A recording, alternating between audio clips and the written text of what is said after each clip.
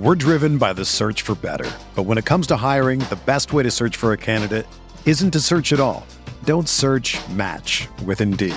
Indeed is your matching and hiring platform with over 350 million global monthly visitors, according to Indeed data, and a matching engine that helps you find quality candidates fast. Ditch the busy work. Use Indeed for scheduling, screening, and messaging so you can connect with candidates faster. Leveraging over 140 million qualifications and preferences every day, Indeed's matching engine is constantly learning from your preferences, so the more you use Indeed, the better it gets. Join more than 3.5 million businesses worldwide that use Indeed to hire great talent fast. And listeners of this show will get a $75 sponsored job credit to get your jobs more visibility at Indeed.com/Blue Wire. Just go to Indeed.com/Blue Wire right now and support our show by saying that you heard about Indeed on this podcast. That's Indeed.com/Blue Wire. Terms and conditions apply. Need to hire? You need Indeed. What do you think about the Laker team now? You follow the box scores of the games every day? Just the Lakers. You're kidding. That is really a compliment. I was pleased to see you smile at the top of our show because once the game starts, you have a game face. You don't smile much out there. I don't think you have to do things for money anymore. Correct. What's up, Laker fans? Welcome to the Laker Film Room Podcast, brought to you by the Blue Wire Podcast Network. I'm Pete, joined by Darius and Mike. And if you've been tuned out from basketball for a couple months because the Lakers stunk this year and it wasn't particularly fun to watch basketball, but you're somehow listening to the pod, first of all, thank you. Secondly, I completely understand. And thirdly, try to adopt a team or a player or something. There's some really great basketball being played right now. We had a trio of game fives tonight that we're going to try to hit each game in each segment. And we're going to start with Miami and Atlanta. Miami ended up closing out Atlanta despite the best efforts of DeAndre Hunter, who was phenomenal down the stretch, but they couldn't quite do it. And just the fact that it was DeAndre Hunter as their go-to guy down the stretch, I want to start through that Lakers lens that we always try to call back to. Trae Young, after a pretty electric playoff performance in last season's playoffs, Miami locked him up in the first round. And to the point, again, where with Atlanta's life on the line, they were going to DeAndre Hunter, the big wing who could get his own shot a little bit because Trae could not. And that was something that I noticed throughout this series. The Miami plays a very high caliber of defense, D. And when you're able to switch up your looks and put size on those smaller guards, it makes life difficult on them. Life in the playoffs can be very tough. One element that I was thinking while watching Trae too is that he's not the greatest athlete, which I think is another kind of factor because we're going to talk about Ja a little bit later, who struggled, but then, played well and had a game winner tonight. So let's harken back to that small guard conversation. I'd love to hear your perspective on, now that we have a few playoff games to look at that. When you look at a small guard, I tend to always go back to what is the defense capable of doing? Right? Because you could be a small guard, but if the defense can't switch, and if the defense has to play in a drop because their big isn't very mobile, what are the different things that your defense can do? And that's where I think I'm going to shift right back to Miami again, because they're going to give a lot of guards a lot of problems, right? But they're especially going to give a smaller guard like Trae issues. And I also think, too, that this plays into some of Trae's weaknesses as a player in general. He is such a creative passer, but his passing windows, you can disrupt his passing windows in ways that even, Trae's even smaller than Steph. Right. And so Steph has all of these nifty ways that he gets passes off, but he's also playing with a guy who operates in this short role in Draymond that goes to spots on the floor where they have a real synergy where it's just okay, well, this is where you're going to be open. So that's where I'm going to throw the ball. And Trae doesn't really have a partner like that. So he has to back dribble a lot and then jump and try to throw skip passes, or like there's no real pocket outlet for him that's going to create the types of dynamic 4-on-3s that really get your offense going. And so when I look at a guy like Trey, showing high on him or trapping him or getting high hands with bigger defenders and then being able to at the last minute bail out of that and switch and have a guy like Bam up on you and then stay with you in a way that is just like, okay, well,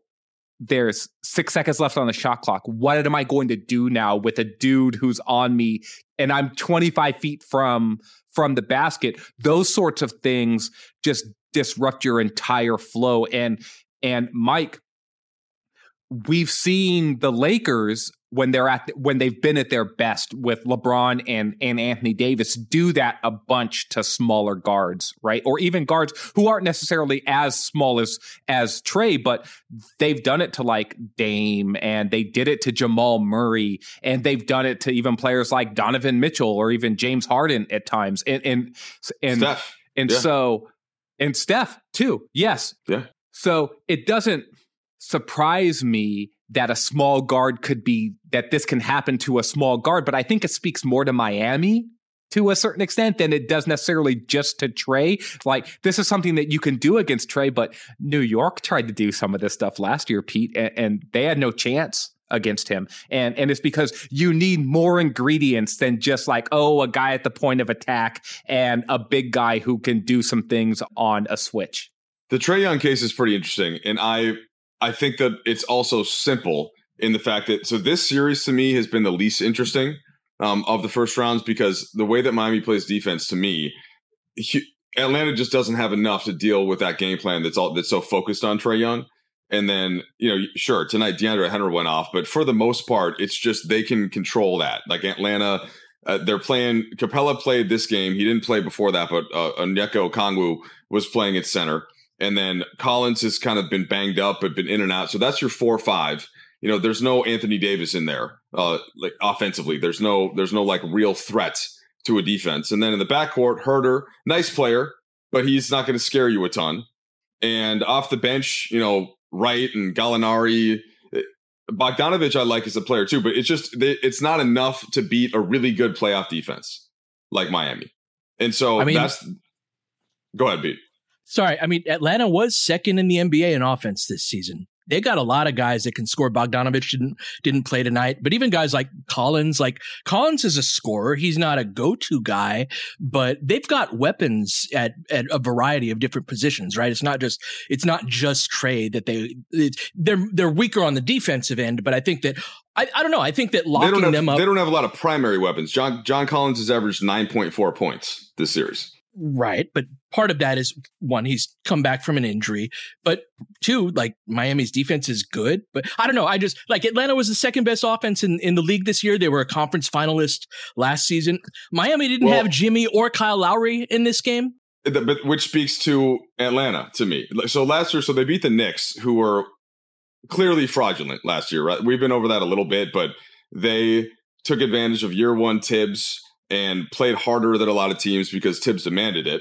And then there were no home crowds, so that made a big difference to have the coach that were kind of putting them over the top. And so then the next round was Philly. And Philly, I think we've sort of seen a lot of the warts of Philly. That was, of course, the Ben Simmons series, and Embiid not stepping up, but not a ton. Then they get to Milwaukee, who doesn't have Giannis for the bulk of that series. So it was a very sort of unique run in the way that like Portland was a conference finalist a couple of years ago, right? But ended up getting smashed by Golden State. And I don't believe in Atlanta, I guess, is the point. I'm not arguing that Atlanta is like a great team or anything, but they won 14 out of their last 19 games. I believe they had the best home record in the NBA in the second half of the season. They won 20 out of their last 23 at home.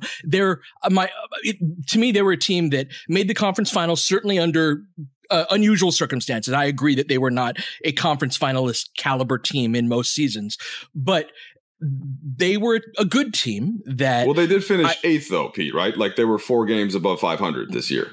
They were but if you look pretty healthy. Yes, but if you look at their second half of the season compared to the first half of the season, I think that we've talked about the bubble tax. I think that there's been a less severe one for this year. Like seeing all these guys just across the league get hurt so far during these playoffs, like having guys like Jimmy and Kyle Lowry, Middleton, Booker. We've had a few other guys over the last few days that have missed games, and I think that there's a slightly less severe version of the bubble tax this year. That Atlanta was a team that did not start particularly well, but they have talent, particularly on the offensive end, to where I don't know. I regard them as a better team than your normal 8th seed. But so they're second in offense, right? But that's partly because they're 26th in defense. So if it's a little bit. So I Washington think locking up the second best offense in the NBA. Rating. I think that Miami is the exact sort of team that like Atlanta is going to struggle with to a certain extent based off of where their strengths are on offense, which is still very Trae centric, and the specifics of Miami's defense and what they're able to do to a guard like Trae Young. And so this is where having Bam being able to play higher within actions and agility and having bigger guards who can get over and through screens and bother Trae in ways that if you neutralize him, then there's a reason why Trae's on-off stats are as good as they are. And there's a reason why Atlanta can be such a tricky matchup night to night during the regular season. But then when you drill down against them, you're able to do more and more things if you do not have to play in a drop. And that's the thing, is Miami does not have to play in a drop. They just don't. They can shock and they can play at the level of the ball. And to a certain extent, I think this is a nice bridge to go into the Minnesota-Memphis series, is that's a series as well where now both teams are playing higher at the level of the ball. And I think it's disrupting the scoring guards that are in that series, especially John Morant. And so maybe on the other half of this, if there's another thought around this series, then we could get to that on the other side of the break. But otherwise, let's shift gears. We're driven by the search for better. But when it comes to hiring, the best way to search for a candidate isn't to search at all. Don't search, match with Indeed. Indeed is your matching and hiring platform with over 350 million global monthly visitors, according to Indeed data, and a matching engine that helps you find quality candidates fast. Ditch the busy work. Use Indeed for scheduling, screening, and messaging so you can connect with candidates faster. Leveraging over 140 million qualifications and preferences every day, Indeed's matching engine is constantly learning from your preferences, so the more you use Indeed, the better it gets. Join more than 3.5 million businesses worldwide that use Indeed to hire great talent fast. And listeners of this show will get a $75 sponsored job credit to get your jobs more visibility at Indeed.com/Blue Wire. Just go to Indeed.com/Blue Wire right now and support our show by saying that you heard about Indeed on this podcast. That's Indeed.com/Blue Wire. Terms and conditions apply. Need to hire? You need Indeed. Whether you're a world-class athlete or a podcaster like me, we all understand the importance of mental and physical well-being and proper recovery for top-notch performance. That's why I'm excited that Unified Healing is sponsoring podcasts on the Blue Wire Network. Unified Healing is a new and super innovative global network of wellness centers powered by Energy Enhancement System, or EE System. If you haven't heard of the EE System yet, then you'll want to listen up. This technology promotes wellness, deep relaxation, purification, and rejuvenation. Wherever you are across the globe, access to a center is easy and affordable. Interested in experiencing the EE System technology for yourself? Go to unifiedhealing.com/Blue Wire to learn more and find a center near you. That's unified, UNIFYD, healing.com/Blue Wire. No material or testimonials on the Unified Healing website are intended to be viewed as medical advice or a substitute for professional medical advice, diagnosis, or treatment. Always seek the advice of your physician or other qualified healthcare provider with any questions you may have regarding a medical condition or treatment and before undertaking a new healthcare regimen, including EE System. So, Mike, you have ties to Minnesota, And we were texted a fair amount during the Memphis Minnesota game tonight, which the Grizzlies won. They again came back in the fourth quarter from a double-digit deficit and won Game 5. They're now leading 3-2. Just go in whatever direction you want regarding this series and maybe start with some of the issues that some of the guards are having. Are you sure you don't want me and Pete to just debate Atlanta for another segment? I did not expect that was going to happen. It was like usually we just kind of agree on all these teams. I was like, oh, okay, you like the Hawks a little more than Atlanta's I do. So a perfectly solid team. Yeah, they are. They are a perfectly solid team. They got trounced though by a very good they're team. Perfectly solid 14th, 15th ranked team in the league. But I digress. Well, I didn't. I actually regret. Okay, so Minnesota. No, they're better than Denver and Utah, Mike. You could. I don't think that's true. I don't know why. Why are we doing this? Why are we even doing this? Let's talk about it. Oh my god! We just can't fucking leave it alone. We can't help it. We can't help it. Sorry. We can't help each other. It's not like embrace debate. We're both competitive. So, yes. Memphis and Minnesota, Mike. Just genuine feelings. Not even okay. To me, so I'm watching this game right so my wife is watching it as a Minnesota fan, right? So like that's where we met, and I've had to. There's been a certain part of me when I watch them every year. I get a little bit further distance, right? And I'm sort of just watching them like they're any team now. Even though in my heart of hearts, sure, like if it's not the best thing for my life is for the Lakers to win. If we take that aside, then sure, like the Wolves would be that second team, right, that I would be rooting for. But I'm still kind of watching this more in the context of trying to analyze it and like, all right, what are we going to talk about with Darius and Pete on this? And I also think that thanks to doing this podcast with you guys, especially, I'm watching it a little bit more from that kind of like Coach Darius, Coach Pete viewpoint and the stuff. We're going to get Coach Mike? The stuff, yeah. I want to hear Coach Mike's philosophies. Getting irritated. I was really getting irritated with it's a couple of different things, but the first and most important element of it is like a team finding who they are within the context of that team. And in the playoffs, that matters so much more than in the regular season, because you can kind of just get through regular seasons most night based on scouting reports and talent. But the Celtics figured it out earlier this year, and Brown had to take somewhat, at least, of a subservient role to Tatum on offense, buy into being more of that support player. And guess what? He still was able to get his, because the ball would then get back to him, and it just worked better. Like they figured out what that balance was going to be. Smart figured out what the balance was going to be, where he was going to initiate some, but not do as much, right? They figured it out, and we're seeing the benefit of that. Yeah. Well, so for Minnesota, they have not figured it out.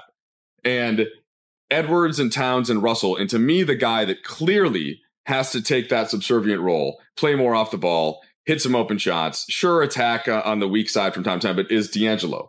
And D'Angelo isn't doing that every time, including the one possession that really I think was frustrating probably for Wolves fans to watch was final minute, and D'Lo with 18 seconds left in the shot clock brushes Edwards aside, who's the one guy that's been getting to the rim, especially with Jaren Jackson Jr. on the and right? And Clark having to come over, and he can't quite impact Edwards, and or Cat, who's not only shooting the ball well, but had just made a couple of good decisions, and he waves him off, goes ISO on Desmond Bane, good defender, and draws help, and still shoots a fadeaway that's like 15 feet, 2 feet off. And so that kind of a little thing. Now, yes, ISO scoring sometimes has to happen, and it's not always the worst thing to have a guy that can go get his, but it sort of shows this break in the chain mentally of how that team should be scoring and when. And maybe I overreacted to it, but I'm curious if you guys noticed that and how much I think that's been basically for a team that played really well. It's really tough to have some possessions like that because they deserve to win that game based on how they played overall. The end of games often comes down to that ISO scoring, but he's not your best ISO scorer on the floor at that moment. And Edwards had created a couple of buckets. And a lot of those shots, Mike, are those over-the-top type shots. Like, one of the things I love about Edwards is the elevation that he gets on his jumper. And that's something that in end-of-game situations, D, when everybody's minding their P's and Q's on defense, they're in a stance, they're locked in, they've already played you 4 times, and they've already guarded you 4 times, so they know all the moves and your counter moves and all that. You got to be able to get to somewhere that nobody else can access. That's one of the reasons why small guards can have problems, because once everybody's locked in, those passing lanes aren't there that you were talking about. They don't have that access to a go-to move or something they can do when the defense does exactly what they're supposed to do. A guy like Edwards can do that. A guy like D'Lo doesn't quite have that in his game.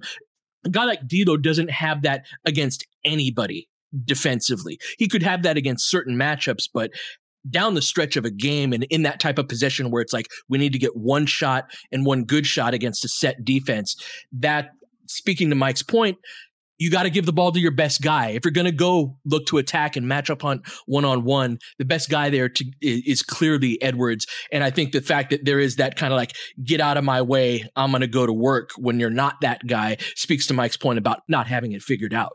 Darius, if I can redirect this to you, that to me it also is kind of a theme with that team, right? And that, so yes, in that specific situation, it hurt them, but I think it just also hurts them over the course of the series. And by the way, Pat Bev, same problems. Who at times he's been great. He's been the biggest reason why they've changed their culture there defensively, and he should get a lot of credit for that.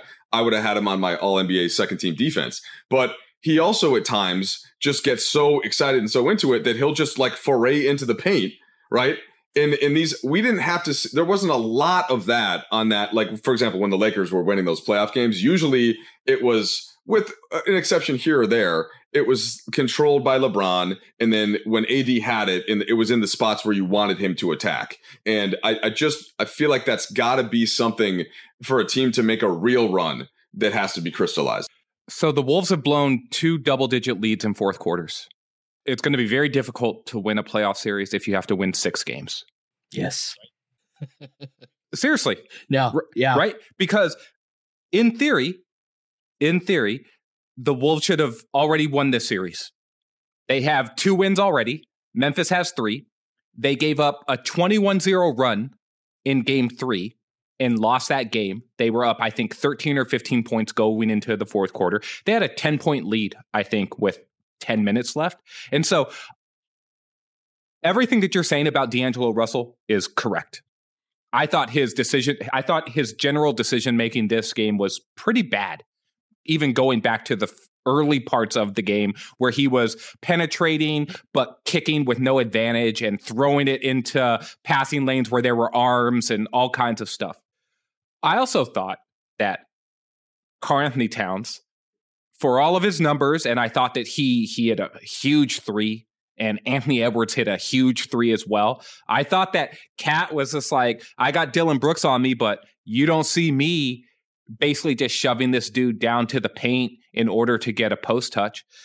Anthony Edwards they were running ball screens between him and D'Lo in order to get Ja Morant on him. You didn't see Edwards basically just put his head down and get to the basket and try to get a bucket. No, he took long jumper after long jumper.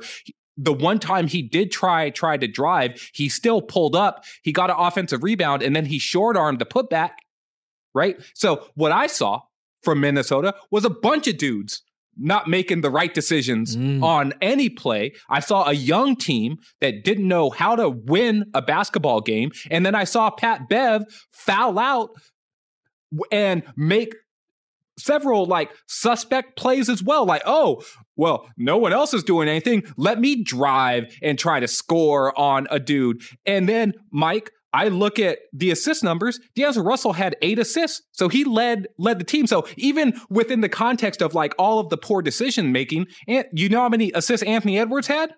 He had 0 assists.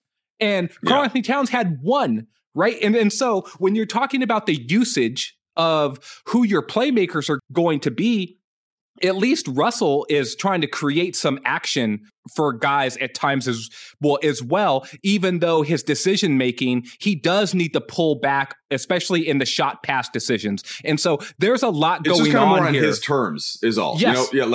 But you're right. So he did make more of the plays, but it's a little bit like when Westbrook has a lot of the assists. It's like, well, yeah, but like I want the basketball and, you know. And so I look at the Wolves and I see a team that isn't ready yet. Now, they're hanging tight in these games because they got athletes and they're giving Ja fits at the point of attack. And Jaren Jackson Jr. has like suddenly regressed in a playoff series where he looks like first or second year dude who cannot stop fouling and has no confidence in what his own offensive shot creation is going to look like. And that's why they're hanging tight in this series. And that's why it's 3-2, right? But I see a couple of young teams that Memphis has one leg up in terms of the race, in terms of we know what the hell that we're doing. And that one leg up has gotten them one more win. But it's like a good series without it being high quality basketball yet, but it's a good, fun series. All right, let's take another break. When we come back, the final game of the night, Phoenix and the Pelicans. When you need mealtime inspiration, it's worth shopping Kroger, where you'll find over 30,000 mouth-watering choices that excite your inner foodie. And no matter what tasty choice you make, you'll enjoy our everyday low prices, plus extra ways to save, like digital coupons worth over $600 each week. You can also save up to $1 off per gallon at the pump with fuel points. More savings and more inspiring flavors make shopping Kroger worth it every time. Kroger, fresh for everyone. Fuel restrictions apply. Mother's Day is around the corner. Find the perfect gift for the mom in your life with a stunning piece of jewelry from Blue Nile. From timeless pearls to dazzling gemstones, Blue Nile has something she'll adore. Need it fast? Most items can ship overnight. Plus, enjoy guaranteed free shipping and returns. Don't miss our special Mother's Day deals. Save big on the season's most beautiful trends. For a limited time, get up to 50% off by going to BlueNile.com. That's BlueNile.com. So yesterday's pod was question like a bit of an like, are the Suns suddenly in jeopardy? And D, we didn't get to hear your thoughts on the Suns in that pod. And so I'd love to hear. I saw a game tonight where, as a smaller team, that it was the best example of how you can win as being a smaller team, while also making some adjustments. We saw a little JaVale and DeAndre Ayton playing at the same time to match the two big lineups of the Pelicans. And there were little adjustments within that, but I thought the Suns were quicker to the spot. Yeah. And they executed, especially in the places where you need. The way you take down bigger players is you swarm them. And I thought that their ability to swarm and sandwich rebound and just that they were the best example of how to win that way. Mikal Bridges was tremendous. And then obviously they do have a big guy in DeAndre Ayton who's got, great shot making ability or, in a bunch of different spots. Talk to me a bit about what you saw from a Phoenix Suns win where they kept the Pelicans at an arm's distance for most of the night. Yeah, I just think that this is the version of the Suns that can definitely win this series and maybe even as early as the next game. That when you don't have all of your dudes, the thing that stood out in game 4 and was in contrast to this game is how off track the Pelicans were able to get the Suns in terms of what their execution is, right?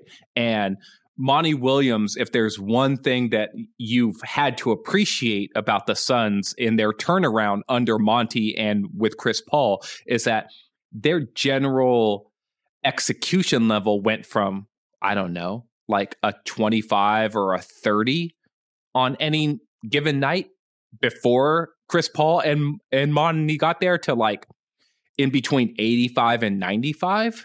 Yeah. Almost every night. Yeah. Right. And so to see some of these games where it's just like, oh, look at this. You're at 60 now. Like, where'd that come from? Because we haven't seen a lot of that this year from the Suns. But this was another night, I thought, where their execution went up a level and their attention to detail went up like 2 or 3 notches from where it's been at various points this series. And so that crispness and sharpness, I think, got the Pelicans on their heels, where in a battle of like skill and tactics versus like strength and physical advantages, the skill and tactics won out. And then they still had enough physicality with a guy like Ayton and then JaVale and in his own way, Bridges, and that swarming mentality that you discussed, Pete. I thought all of that stuff combined to basically say like, no, we're the superior team. And that's what I saw in this game. And we'll see if that carries over to game 6 when they're not at home and the crowd isn't booing Alvarado every single time he actually just like steps within 3 feet of Chris Paul, right? And so I think there are adjustments, though, that New Orleans can now make and sort of say, okay, well, this is how we've got to get the game back. Yeah, so we did spend some time last pod without you, and so it's good to get your perspective here on it, because I think that tonight's game, the typical game 5 at home, is the rally around the flag, home crowd, desperation mode. You know, this is the one that we have to have, and it's very difficult for the road team to win that, even when the talent is really close. And which is why, despite all we just said about Minnesota, it was impressive that they were in that game to that extent. You know, that they somehow found a way to hang around. Now, I also think, though, that speaks some to Memphis's inexperience as well. But to focus on this series specifically, so the final score ends up being 112-97, and Phoenix had it in, you know, pretty good control. But I think that New Orleans able to kind of hang and battle, even when they weren't. It was not their A game. They did not play particularly well. You know, Ingram was 7 for 19. I think he's had to carry such a load that he was a little bit fatigued. They were trapping him more aggressively. Yeah. In this part, Pete, trying to get the ball out of his hands. I mean, and then who else was going to? CJ was 7 for 22, right? 1 for 8 from 3. And so I think that New Orleans put so much into their game 4 specifically to get that win. And it was such a high for them that then they had to come down. And even with all the stuff that happened with Chris Paul. So this was one of those, like, it would have been hard for me to see New Orleans, even if they had the same energy, getting that win. But I now think that it flips back to, because I think they're close enough talent-wise that I think that New Orleans can win game 6. And then I would go back to picking Phoenix in game 7. But since Pete had me going on telling the story about the Orlando Magic series in 2009. And before they got to the finals, it made me think back to Houston, that series, where Lakers were clearly the better team, but Houston had some guys and they had some matchups, and it was just kind of a weird team. And so on a given night, like when the Lakers really focused on them, in game 5 is the best example, completely smashed them, right? That home game 5, 118-78. They just took them apart. Then they went to Houston and lost game 6 by 15, 95-80. And so what happens in game 7? They come out right from the jump and take care of business again. They win by 19 points, like 89. So it wasn't like the series was ever really in doubt. And I don't think the gap now with Devin Booker out is as big as that in this series. Like, I think New Orleans is actually the team that, as they showed in keeping game 5 somewhat competitive, I think that showed a lot about them, Pete, and it makes me eager to see what happens in game 6. Yeah, if I could jump on that Houston analogy, that was a Yao team. And one of the reasons that was an unusual team is because Yao was 7'6", and talk about an over-the-top advantage. Remember that beautiful jump shot he had? I wish his career was longer. He was a really good player. And but Yao was great guy too. Great. Something people don't know about Yao, one of the most fun guys to talk to in the entire NBA. Would give anybody time. He would just sit back in his locker, grin on his face. Really like a sweet guy, insightful.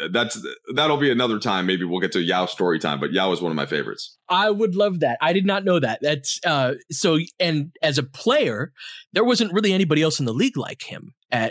Like he was a 7'6" guy with touch, and so BI had a rough night in the second half, especially where he got to his spots and got his shots and it just wasn't really falling. He had a fall to the ground. He went up, attacked the basket, got fouled and landed like right on his tailbone and was kind of struggling after that. And so, that combined with McCollum had a rough second half as well. I think there's a lot to that point, Mike, about they lost some gas at the end of that game, but it was also to your point, D, that they were a step ahead.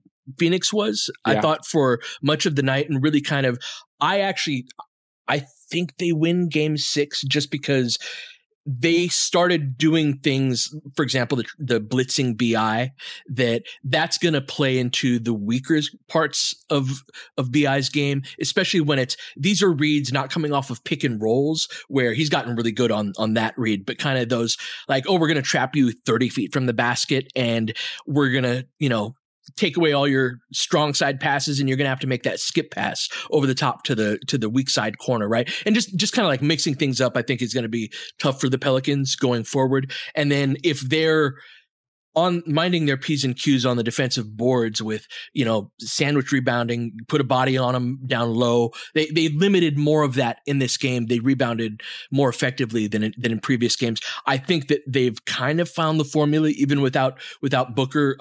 They needed a good game from Cam Payne. It was his best game of the series. And, so they'll have that momentum. And I agree with Mike that dynamic certainly shifts. But what I saw was of that question, are the Suns in trouble? After watching that performance, I don't think they are. I'll be interested to see what kind of adjustments Willie Green makes, particularly from a substitution standpoint. He's obviously been putting a lot of length and size on Chris Paul. And that's worked at times. But putting a player as big as Herb Jones on him also makes that screen a little bit easier to set because it's just a bigger target to set the screen on. And so Chris is going to use a screen regardless of who's defending him, and then he's going to snake it regardless, right? And Herb also didn't have a lot left on the other end, right? Like because of him guarding Chris Paul in those series, he was 1 for 5. Yeah, that's right. And so I'll be interested to see how much more Alvarado can play and if he can pick up Chris Paul 94 feet, like, I don't know, for 75% of the possessions that they're on the floor together. Because I think this series, the Suns are, I think 1 through 5, the Suns have certain advantages in terms of like who can actually score and do more on the court. I really like Ayton and I really like Bridges and I really like Johnson. Yeah. And so those are guys that I think have just a little bit more shot creation than they're giving credit for. But they really do depend on Chris Paul and the system in order to put them in advantageous positions. And so the thing I'll be interested in seeing is, can you put Chris Paul in positions where he's working so much harder? And in theory, putting Herb Jones on him does that, in theory, with the size and the length and the obstruction of view.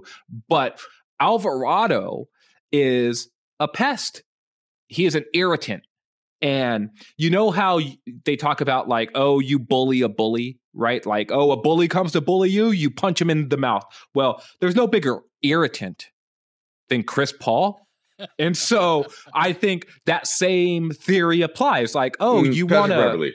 Yeah, no, exactly. No, you get one of those other dudes, right? And so there's no wonder that like who's Chris Paul's biggest feud like in the league is probably what, like Rondo? Right. So that's another dude that's just like, oh, I'm just going to irritate the shit out of you. Yep. Right. Yep. Like I'm just going to be all very up similar, in there. yep. Like that same personality.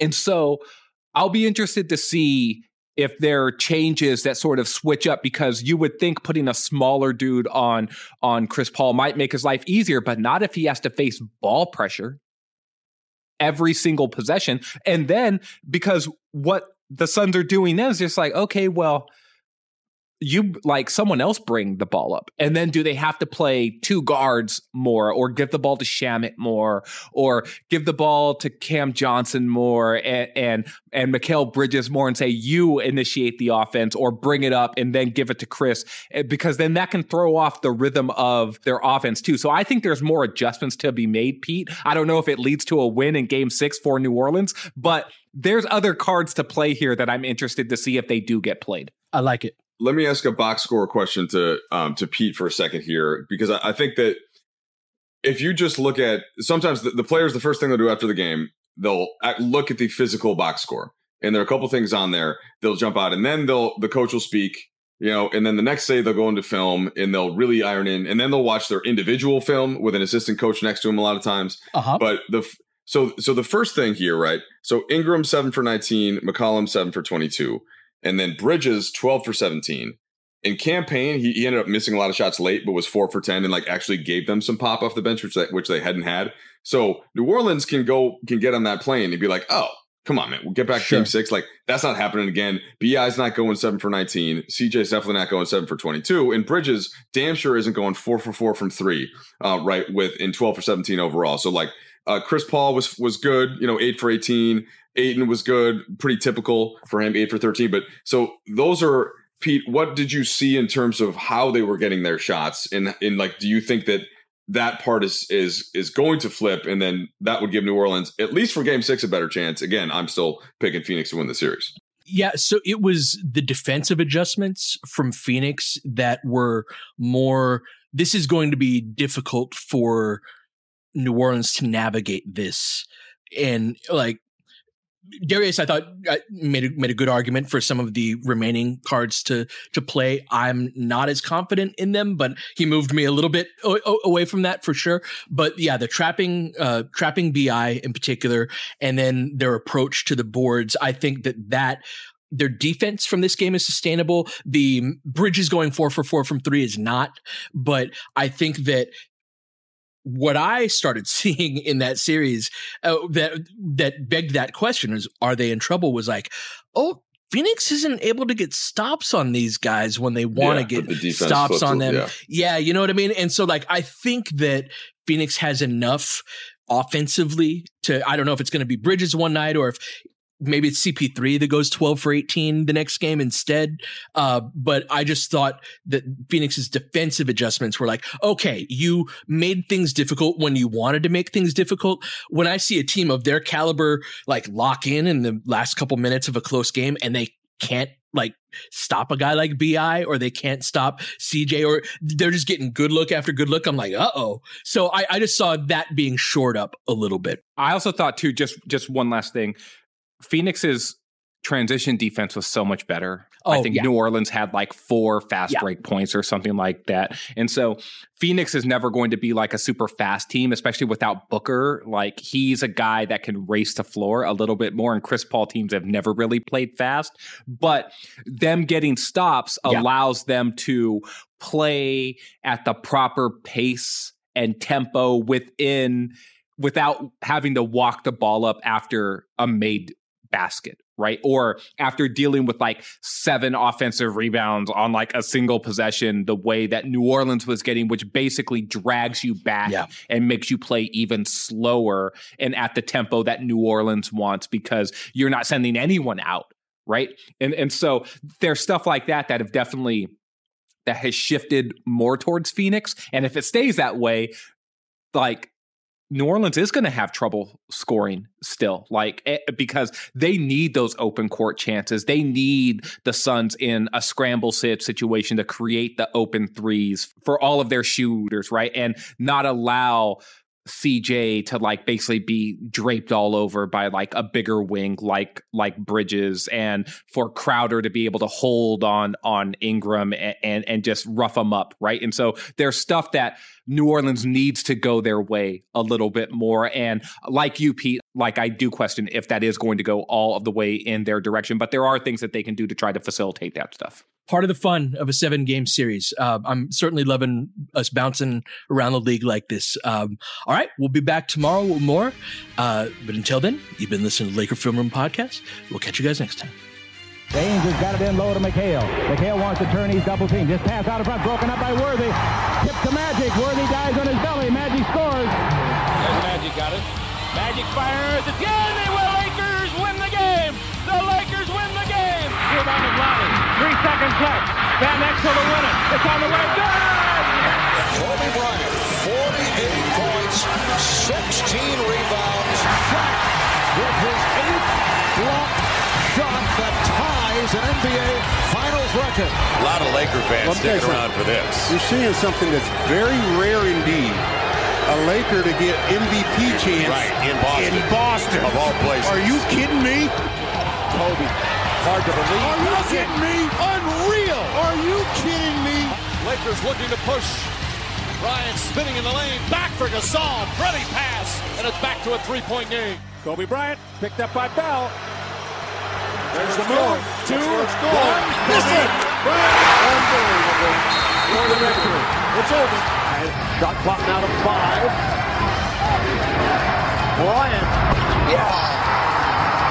And that was a little tap to Alvin Gentry. Add insult to injury, Kobe. I mean, what a shot. I mean, you can't defend that. Are you kidding me?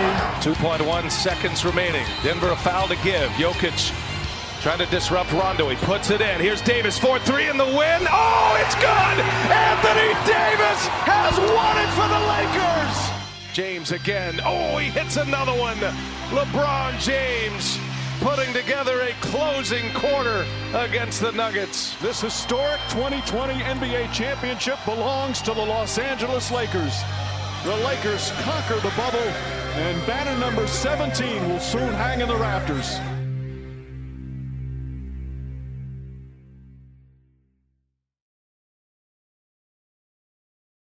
Everyone is talking about magnesium. It's all you hear about. But why? What do we know about magnesium?